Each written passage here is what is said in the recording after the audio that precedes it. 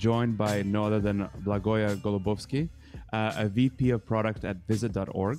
It's a SaaS platform for employee-driven corporate social responsibility.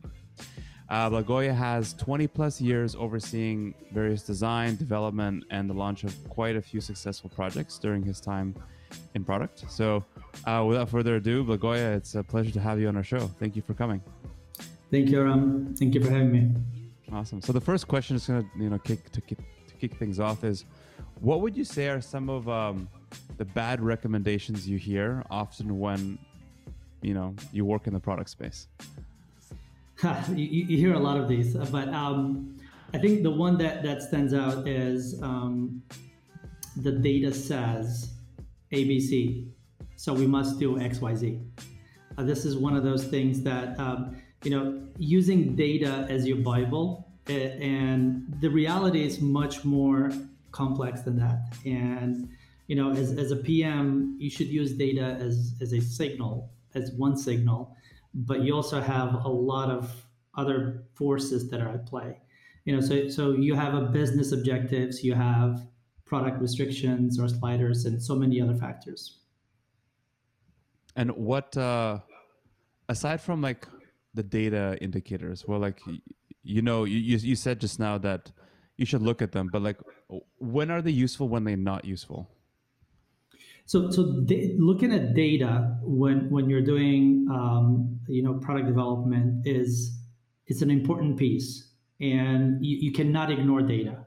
The advice that I see floating is using it as a kind of catch-all, and because data shows something, it's not always reflective of reality. Sometimes you get the data shows a certain aspects, certain results, because of factors that you may not be considering. And in those cases, when I say the reality is more complex, you also have influences from the business. You also have certain pitfalls in the product that may be causing the data to show certain signals that may not be reflective in a true nature. So that's why I kind of say use the data, obviously, and there's no replacement for data, but that's not all you should look at. Okay, great. And throughout your career, you've worked different places, built various different products. Were there any kind of big wake up call moments after you experiencing them? You realize you had to change the way you do something or your perspective of thinking. Absolutely. This actually happens all the time. There's constant learning, adjustments. You're trying out different approaches and so on. One of these moments is a time when, after shipping a feature that was heavily influenced by a large customer, you end up having a much lower adoption rate than you expected. And when you look back, in the B2B space, a lot of times the buyers are not the same as the users. Okay, so what that really means is that it's a delicate situation because you don't always have access to the end users, and not giving enough energy and not enough understanding of the end user and their pain points puts you kind of at a high risk of shipping a feature that could easily miss the mark, and even if the buyer is really asking for it. And so that's a common problem, I think, with a lot of B2B projects where the actual end user using it might not be your enterprise customer, but there's obviously pitfall there. So from this learning or from that kind of experience, what have you now done differently to combat that? So I think it is our job as a product managers to emphasize and to represent the end user, even in the front of the buyer, which is kind of counterintuitive. Even if that's not the most intuitive thing, you should always represent the end user of your product. And at the end of the day, we all have a vested interest in putting our products in the hands of our users and helping them at the end of the day. So that's kind of part of being conscious of it. It's the first thing, and second, actually practicing it. Interesting. What would you recommend to product managers as like a way to communicate the importance of this to their own decision makers or their leadership, who might be thinking, oh well, like who's paying for this product? Well, it's like this enterprise. It's a constant battle. So there's no silver lining here. Really, I think what matters the most is obviously your buyer is your first contact. This is your person. This is your champion, whether they actually end up getting your solution or not. So you can't completely just ignore them. I think the point that matters the most is having a relationship with these buyers and help them understand that at first understand their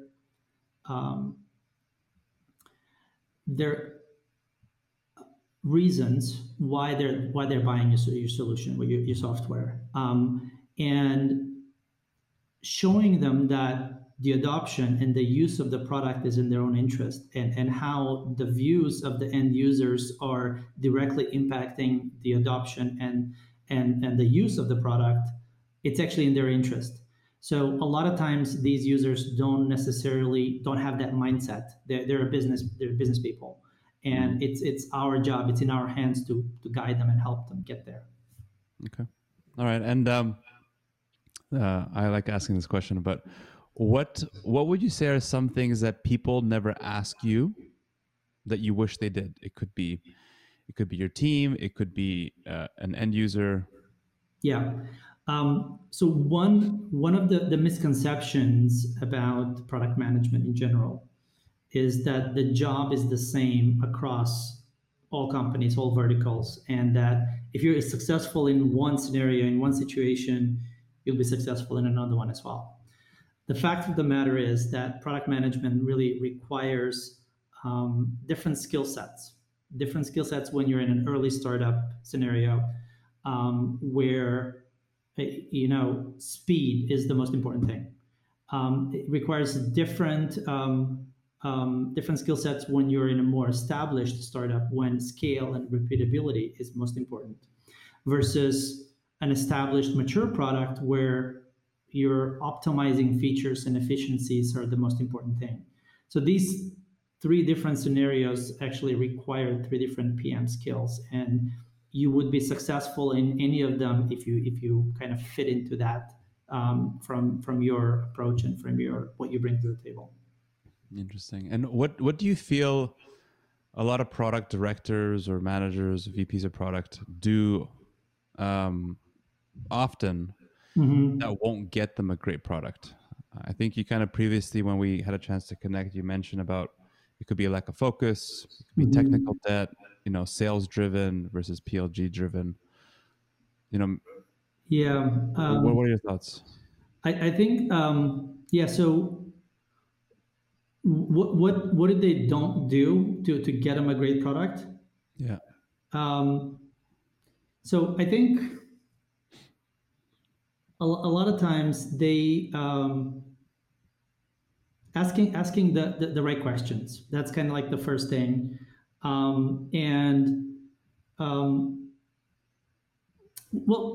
Before I answer that, let's kind of define what a great product is, right? A great product is innovative, it solves a problem, it's easy to use, and it has emotional value. So if you define that as a great product, then I would say, not enough product managers push the envelope. There's always trade-off between kind of like your aspirational product and your practical product. And I feel that more often than not, we get stuck in our own glass ceiling when it comes to innovation.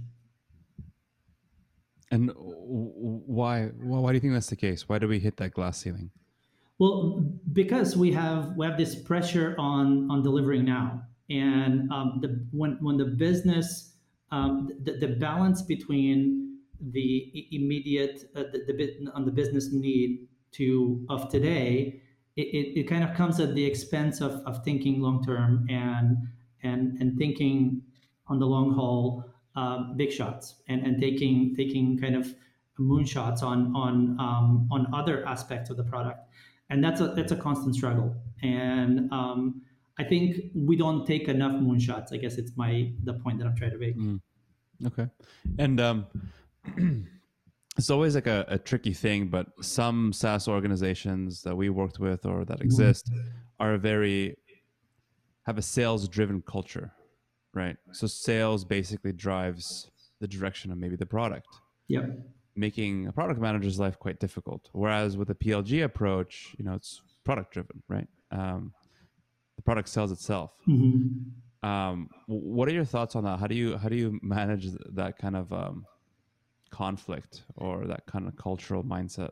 Yes. So sales-driven culture can be successful, and and so product and sales culture can coexist. It doesn't have to be one or the other, and it really depends on the leadership, and it really depends on how you structure your culture and how you structure your business in general.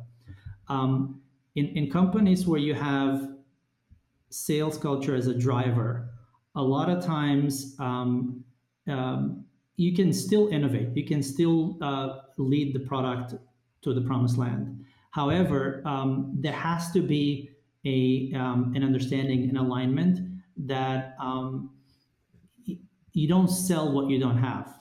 And a lot of times it's very easy to fall behind on selling a feature that it's coming, and then another feature that's coming, and soon you kind of fall into this trap that all you're doing is features that were promised, and that's a very common pitfall when you have a sales driven culture.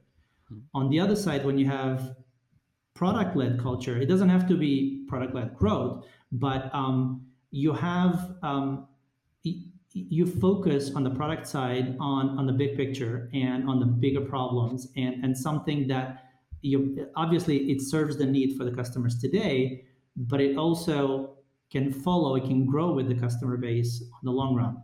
And the product, yes, I know people say the product sells itself. The product never sells itself. It's the users that use it that sell it for you.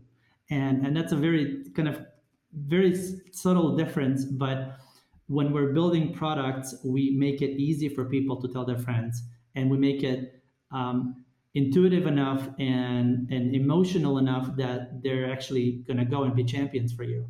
So that's the case where the product actually is taking a lead, and you're fueling growth by making your product great. I love that. I'll make sure I use that in the future. Thank you. In your time working on shipping product, what has been some of biases in decision making you've come across that can prevent product people working effectively?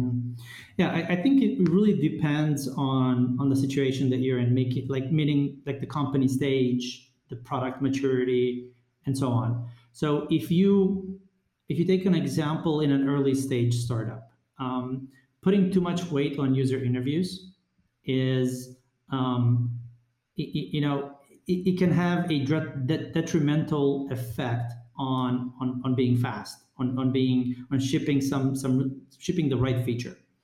And don't get me wrong. I mean, user interviews are very important, and they, but there's a but. But we should only use them as means to understand the user, not to justify our own bias going in. So the user interviews they should help you be more empathetic to the user, understand the user, not as a direct result of the user said, or they want X, Y, and Z, so we should do it because the user said so. Yeah, and on that note, a lot of product people have this thinking, oh, the user said this, so we should go and build it. Right. As a product leader, what would you say where it comes to the point of how much input should really be coming in from the users to drive your product roadmap? I think input from the users is critical. And kind of to my earlier point, it's absolutely critical, just similar to data. But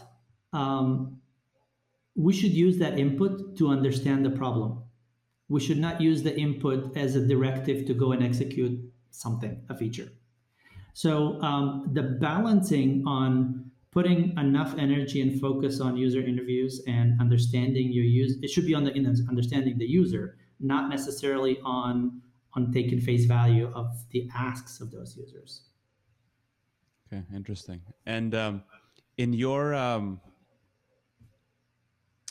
mean, from a decision-making process in terms of bias around user interviews, you could do user interviews obviously very early on, where it's like in the discovery phase, it's trying to figure out what's like a new product to build, or it could be towards when the product is more mature, you're releasing out a new feature. What are some ways that you've kind of counteracted, I would say, any biases that come along the way in the, say, if it's user interviews? Yeah, I think the one way to counter that is be aware of it. Be aware that you can be impartial as you want. We all have a bias going in, and I think first is just be aware and take a pragmatic approach where you kind of separate yourself from the problem statement and take a holistic view of the problem space before jumping in and just justifying whatever the user says to accommodate your own beliefs. Okay. Next question I have is about experiences when it comes to building bad product, bad features that you've probably come across in your career. What are some examples you could share of, like, you know, things that were built that were unfortunately wrong or didn't perform well? Yeah, I mean, we all go through those. We all have them. If somebody says they don't have it, they're not telling you the truth. I think, and I think I mentioned this to you, the one example that comes to mind is a time where you have a quick and dirty hack. I mean, going in an early stage, you're hacking, you're trying to prove a concept, and then very quickly, because things move so fast, this hack turns into an integral part of your product, and it just never gets productized. It just never goes into the front end of the product. And so business moves fast. There's always more important stuff to do, and then this hack becomes like an eyesore. And so, what are some of, like, the ways to combat that? How do you kind of, like, prevent, let's say, it getting out of control or building out any more technical? Yeah. So I mean, a situation like this happens. This is a direct result of the product culture and or lack thereof, if I could say that. Not taking scale seriously as the company grows, as the product scales, and not prioritizing it accordingly. So this is really hard to do. It's not because there's always, the business moves fast. There's always something to do, and you have to sometimes make a hard call and hard decision to now for the good of the product in the long haul. Okay. And what other kind of product lessons or principles that are true and tested that you keep coming back to at this stage of in your career? Yeah, I have my own kind of guiding principles that I try to stay and focus on and keep with me as I kind of progress. But there are a few principles that kind of stand out. That there's three. One is provide the best user experience possible. So UX is kind of UX touches your users' feelings, and how they feel while using your product directly affects how and when and how much, to what extent they adopt and they use your product. Number two is principle number two is move fast, build simple yet complete. So what that means is that it doesn't matter how big of a feature it is, it doesn't matter how big the product is, don't over engineer it. Um, Going fast and simple kind of lets you verify a lot of the assumptions that you've made up front bit by bit, and then it allows you to correct them fast because they're broken down into smaller chunks. And the third principle that I kind of go by is focus on your value proposition. Um, a lot of people miss this, and what I mean by that is don't reinvent the wheel if you don't have to. It's important to understand what is your value prop, and this is what differentiates you. This is what you should focus. This is where you should focus your energy, and this is what makes you valuable. So stay within your value prop. Awesome. Last maybe a couple of questions before we get into the fireside format. What aspects of product development would you say money can't fix? Yes, money can buy you a lot of things, but it will not get you a clear sense of purpose. I thought about this, and no amount of money can really in the world can solve for you not having a clear purpose. Unfortunately, a lot of products kind of fall into this category out there, and we may hit our goals, we may hit our numbers, we may hit our matrix, and we ship great like good features on the and that we all set out to do, but without really a product vision, without purpose, none of it really matters at the end of the day. I was watching a clip the other day from, I don't know if you know Simon Sinek, I think it's his Of name. course. Yeah, My hero. he's your hero. So he was talking about the same thought in a very business sense and in a business context. And the example that he gave was just unbelievably good. He was saying that, hey, you go on a trip, and you don't know where you're going. You can set your goals. Hey, I want to get in the car. I want to drive 50 miles, 100 miles a day. All of that. You can monitor progress. You may be hitting your numbers, but where are you going? If you're going on a trip without knowing where you're going. So that's kind of the same thing with product. The exact same principles apply to product, because without product vision, without having a purpose, it doesn't matter how much money you have in the bank. Mm. And what's your take on the whole launch of products? And some people is like, oh, I got to launch this product on this date. It's like, why? It's like, well, that's just like the time that we set out to do it, and then you have to work against it. What's your thought against that whole kind of idea? Yeah, I don't like that. Generally speaking, I think dates are, for the most part, completely arbitrary. In some cases, we do have dates that we must hit because of external factors. I get it. That happens. But in most cases, that's not the case. In most cases, we set out dates because we think it's going to make us look good. We think we should be hitting these, completely made up.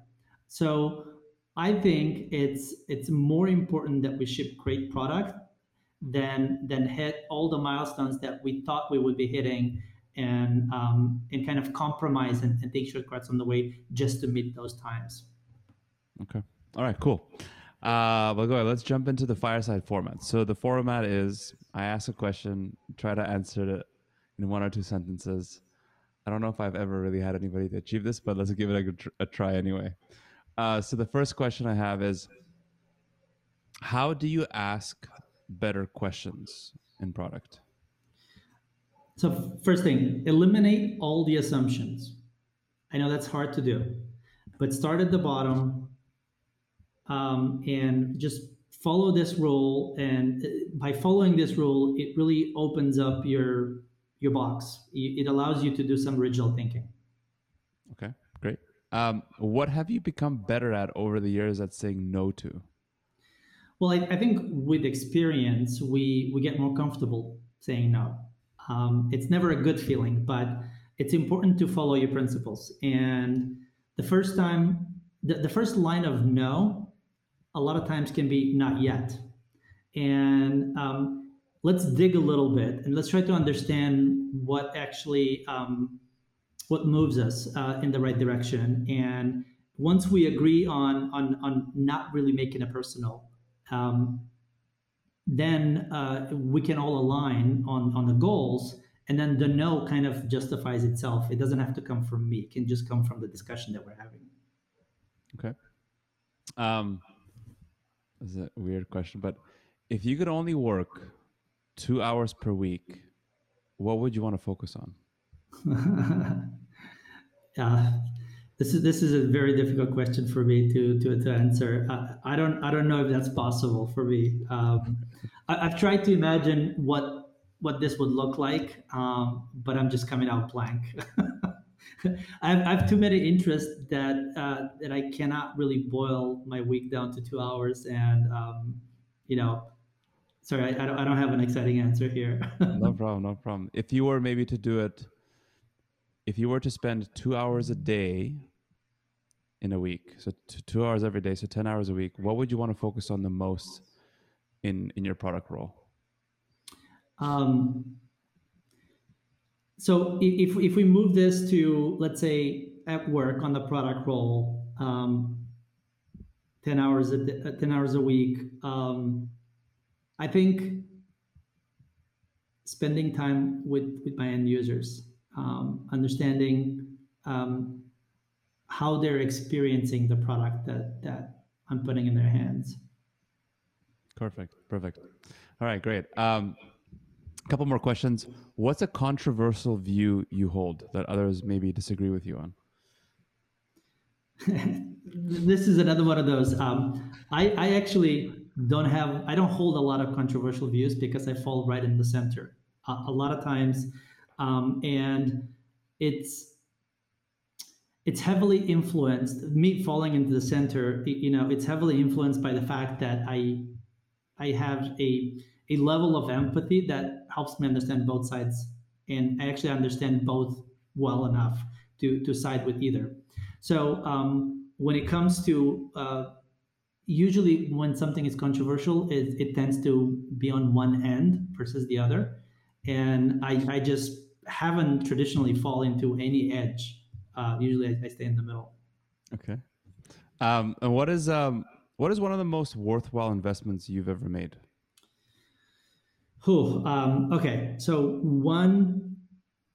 the one investment that I made that it's one of the biggest ones in my life is kind of shaped my last 15 years of my career, is the 1 hour investment that I made by spending it with the Silicon Valley Product Management Association, a meetup. This is like 15 years ago, and at a recommendation of a friend. And this was at a time when I was kind of searching for inspiration and trying to find my career self. So it was the best 1 hour spent.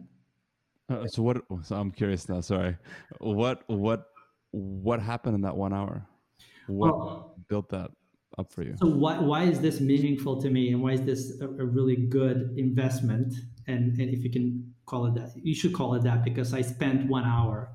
But basically, it opened up a few light bulbs in my head, and it opened up the doors for me walking a career into product, and that I've completely kind of found myself, and I enjoy so well today. Okay. All right. Awesome. All right. Last question for you. What are some books that you have read that greatly influenced what you do? Okay, so I think books really shape us into becoming who we are. And 3 books that I can come off the top of my head: Originals by Adam Grant. I don't know if you know that one. It's kind of very thought-provoking book that challenges us to think about, champion novel ideas and explore original thinking and that sort of thing. The second book it's Tuesdays with Maury. This is something that I read almost like 10 years ago now.